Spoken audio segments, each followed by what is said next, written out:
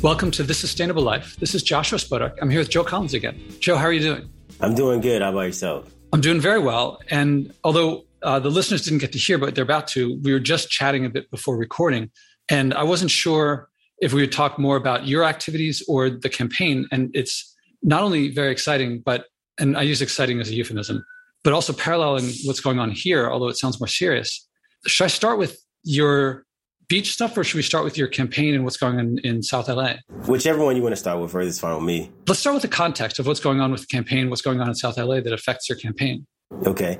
Well, the biggest issue that we have right now is the amount of violence. And with this gun violence, gang violence, domestic violence, alcohol-related abuse, crime in Los Angeles in itself is on a rise. So much so that we actually had to move our office to a safer location. I can't have people working for me and put them in a way of danger. So we moved from South LA to Gardena to a better location. And it's been good since we've been here. Staying actively involved in the community, obviously, that's been important, fighting for issues that are important to the people who live in my community. So what's the feel of, let's start with close to home, you, your family, the people that are working in your campaign that moved office? Mm-hmm. It's pretty good. It's positive. You know, our phones at the office ring a lot. People want to know what they can do to support. They want to know who they should support when it comes to different elections. Obviously, the recall Gavin Newsom election is like right around the corner. So people are trying to throw their support behind certain candidates. So it's been real positive here in our office. So that was within the campaign. I'm also thinking of the feel of increasing violence in a neighborhood. Are people worried? Are people scared? Are people hopeful? Is it a large number causing the violence or a small number? Yeah, I would say that it's a lot of people that are really anxious, you know, because they were expecting a certain type of leadership. After our last campaign, where we outlined a lot of things that's been going on in our communities for a long time and comparing it to communities who have a better quality of life. You know, now a lot of people are saying, well, why isn't my representative doing this? Why is our legislators doing this instead of the opposite? Why don't we have jobs? People are starting to ask questions. And so it's like it's a real anxious feeling out here. A lot of people are upset. A lot of people are starting to understand they expect better. They should have better. So that's the feeling that I gather from, you know, just throughout the South LA area. And now I think I got a couple of years on you. I came to New York in the 80s at the tail end of when, and really after the height of New York City being, you know, like the president to the city dropped dead. But I saw a taste of it, like the Bronx is burning. Compared to stuff you've seen in your lifetime, what you see, is it as bad as it's ever been? Is it better? Or how do you compare it with your past experience or history? I think everything feels like it's on repeat. You know, in the 90s, we had the 94 riots. That's the time I grew up in the South LA, the 94 riots.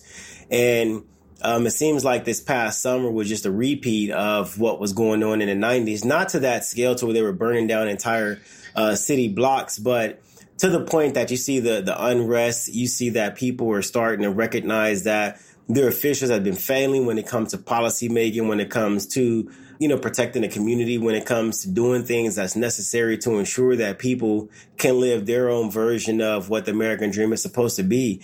And so it's just everything is on repeat. You see the mask come back just like it was in the 1930s, the end of the 1930s. You see the government on a high decline. You see inflation starting to rise. You see this era of, I guess, the government overreach into people's personal lives, and the acceptance actually of people allowing this to happen is crazy. So everything seems like it's on repeat to me.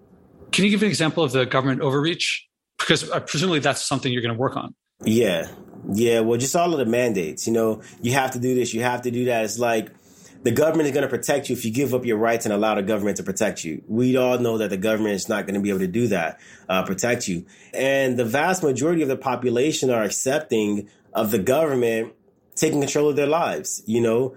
And I think it's crazy. I think with the COVID pandemic and the government, you know, mandating these vaccines, mandating this, mandating that, is just, you know, people are willingly accepting the status quo. It's crazy to me. What do you know what the rates are of? I mean, here, as far as I know, everyone who's been vaccinated, it's mandate or not, they wanted to get vaccinated. Like Rupert Murdoch was the first to get vaccinated, or wanted, you know, very early on. I think a lot of the Fox people were vaccinated very early. So what are the rates out there? The rates for California, I think 73% of the people who live in California has been vaccinated. If I'm not mistaken, I could be wrong, but I think it's about 73%. How much of that is voluntary? Is it mandated? For people in the healthcare industry and people who work for the government, the California government are mandated to be vaccinated. Everybody else it's like a pressured choice. You're getting coerced into getting vaccinated. They're doing giveaways, $1 million giveaways. They're giving, $300-$400 to people who take the vaccine. It's just like a big peer pressure scheme to get vaccinated out here. It's funny when you say that, I'm thinking I should have waited to get vaccinated. I should have waited until I could have gotten. But then I also think about all my environmental stewardship work. I really don't like the idea of coercing people or cajoling people into it. Like to say, here's one little thing you can do for the environment implies you don't want to do it, when I think people do want. I think when you really connect with people and what's inside them, they really want clean air, clean water, clean land. Yeah. And I think the coercion often works against, although I'm not commenting on the particulars of the California situation with the vaccines. Yeah. So when you get into office, what do you plan to do? I mean, it could be talking about masks or vaccines, or it could be on other issues of government overreach, what are the first couple of things you plan to do? Well, the first couple of things that I plan to do is getting resources back to South LA, the district that I'll be representing. The people need a lot of help here. I want to start doing things to improve our education system, start doing things to get, school choice back into effect out here, getting the vocational and trades back into our schools. Infrastructure, we need a lot of infrastructure rebuilding in South LA, jobs, and doing what I can to help rebuild that relationship between the law enforcement. I think I'll have to take care of home first before we start getting hot and heavy on national issues. Of course, cutting a lot of the public welfare programs that are being abused, to getting some oversight committees for those. That's going to obviously be important. And I guess after I finish that my 2 years in office will be up and I'll have to run for re-election again. And if people appreciate the work that I've done, then they'll re-elect me into office. If not, then we'll let the next person handle it. It sounded like you were mostly talking about official things that you have the authority to do.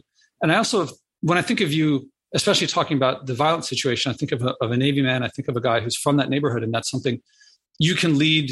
Besides official authority, you have maybe a moral authority or an experience or a connection. And I wonder if you would also plan to do things that are not, I don't know how to put it. They're not authority based, but experience based, personality based, character based. Yeah. No, well, you'll have to. I know one of our core values in the Navy is honor, courage, and commitment. And those are the core values that, I still take with me everywhere I go. So even in the leadership aspect, whether you have the legal authority to do it or the moral authority to do it as a leader, if it's right, you gotta knock it out. Yeah, I'm thinking of my local city councilman who he won the election, and one of the things he did was he organized a trash pickup. I might have mentioned last time, I forget. So Eric Botcher. So he's in community board. Well, this isn't interesting to others, but there are 3 places where he would organize trash pickups every Sunday, and I would go there. And I forget if I mentioned this last time, but there was a morning when we were out in February and it was snowing, and it wasn't like a pleasant snow. It was like wet snow turning into slush. And I knew I was going to show up because I pick up litter every day, and I just do it. I consider it part of my civic duty. I consider it like when people come up and thank me, I feel like they're thanking me. It would be like walking up to a parent and saying, thank you for feeding your child. Like, of course. Anyway, so he's out there, but I went out on my own, and he got a whole bunch of other people out there. And I thought, this is leadership. He's out there in a February snowstorm, getting all wet and cold. And he got a half dozen other people out there, and me being one. And I just got myself out. And I'm picturing you out there talking to people who are from there. And I'm guessing saying, this guy knows who I am. He's listening to me.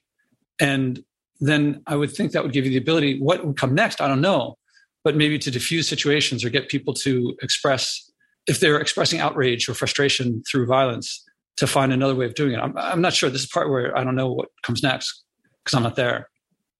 Yeah, it is a good way to keep people busy, get people out working together. That's an extremely good way to get people working together. We did a lot of trash cleanups throughout the district during our time where we were running for office. And it was like when it comes to connecting with people, it's good. But I think one of the things that you see here is a lot of people are not appreciative of the work that you do in the community, because you go clean up an area a couple of days later, it looks just like it looked before you cleaned it up. And it's just like, it's like a waste of resources, waste of money, waste of time. And so that's why it's important to start, rebuilding. When people have something nice, they actually take care of it. But when you have a neighborhood that is, it's a poor neighborhood, is, a violent neighborhood, people don't really want to take care of it as much as they should. So, we do what we can, but we can't force people to be appreciative of the work that we do if they've never had the opportunity to experience that before. As you're speaking, I'm reflecting on, my entire life, I've always heard that we are losing the middle class, that it's becoming the rich are getting richer and the poor are getting poorer. And for most of my life, I didn't really notice what that meant. And I guess I looked at Brazil as an example of a place that has a hollowed out middle class. I'm not an economist, so I can't say for sure, but I think that they're rich or gated communities and the poor in the favelas, and it's increasing all the time. And it's something that I just never thought of America as a place where we would say they don't have something valuable that's worth protecting. We don't have something valuable that's worth protecting. And in my neighborhood, I look at Washington Square Park, and regular listeners to my podcast and readers of my blog see that it's a real gem of a park in New York City. And it's still holding together pretty well, but it feels like it's not close to the border, but it's getting closer to where people might give up on it and say, people who live here might say, it's too scary for me to go there at night, or, it's not my business. And, or worse, saying like, we should get the cops to kick a lot of people out, but separate it. So it's weird to hear. I don't know how it happened in this last statement that you said, that it got me to reflect on America's not having places that people are feeling like this isn't worth sustaining. And it happens a lot. I mean, you look across the country, and I'm not even going to say it's a Democrat Republican thing. I'm just going to say it's a poor leadership thing, right? Because you can look at the South LAs, you can look at the Chicagos, you can look at all of these places where that community has been on the decline, and it's been because of the leadership that they've been having there. And so when you talk about the issues that are going on where people feel like, this place isn't worth keeping, this place isn't worth living, and then they move across country, or they just, give up and then they stay in their own little box, is because of the leadership. You have a leadership that, they don't take everybody into consideration when they're making their decisions. They only take one specific group of people into consideration and leave everybody else out. And that's why you have these people, getting into arguments in the middle of the street. You got the Democrats versus Republicans, the liberals versus conservative, patriots versus, everybody else. And you have everybody fighting for a superior opinion, when at the end of the day, because of the poor leadership, nobody's opinions matter. If you like the show, I recommend acting, as my guests do. It works best with someone supportive, your spouse, parents, kids, neighbors, or friends. Learn the 4-step process I do with my guests and describe in my TEDx talks, and do it together. You'll find yourself acting on something you care about, something meaningful. Whether you start big or small doesn't matter. If you care, if it's meaningful, you'll keep doing it. You'll reach big. Eventually, stewardship will feel normal. You'll wish you had started earlier. Second, I recommend donating to help this podcast at joshuaspodek.com/donate. I promote degrowth and stewardship, which no advertiser will touch, but brings joy, community, connection, and abundance to you when you act, and global change in the long run. Help us keep going. That's joshuaspodek.com/donate. So do I read you right that one of the things you plan to do is to make sure people get heard? You have to, yeah. And I guess that would mean being out there in the streets as opposed to in the Capitol building in DC all the time. Yeah, for the most part, Yeah, I guess I do see New York City politicians out in the street. I mean, Eric Botcher, but we don't have that violent situation that you were talking about. It hasn't quite gotten there. I look forward to hearing about you saying things and doing things that people say, well, I'd rather follow him than whatever I was doing before. Yeah. So now I want to switch over to last time you committed to doing something. And I'm curious, do you remember what led you to commit and what you committed to? Yeah, it was to the beach cleanups. Do you remember what motivated it? Well, you had brought it up as a way to get the community out and get everybody to take responsibility for their communities. And the best place to start with is at the beach. And I thought that was a great idea. Community cleanups is something that we've been doing since we've been on the campaign. So, why not take it to the beach? All right. If I did it right, I would have asked you something a memory or something that what the environment meant to you and to act on that. I think you came up with the beach cleanup, not me, but I didn't just listen to your past episode, which usually I do before. So mea culpa. But because usually there's something motivating about the environment that people generally think, what goal can I achieve? Yeah. Which is an extrinsic motivation as opposed to what's something in their background or history or in their minds that they think of as like a clean world, nature, well, I'm in a order Navy to achieve man, that. So. Yes. I think I remember something about. And I love fishing. So the water is my life. Now I remember. Yes. And I think it was acting on that. I think that's where the beach cleanup came from.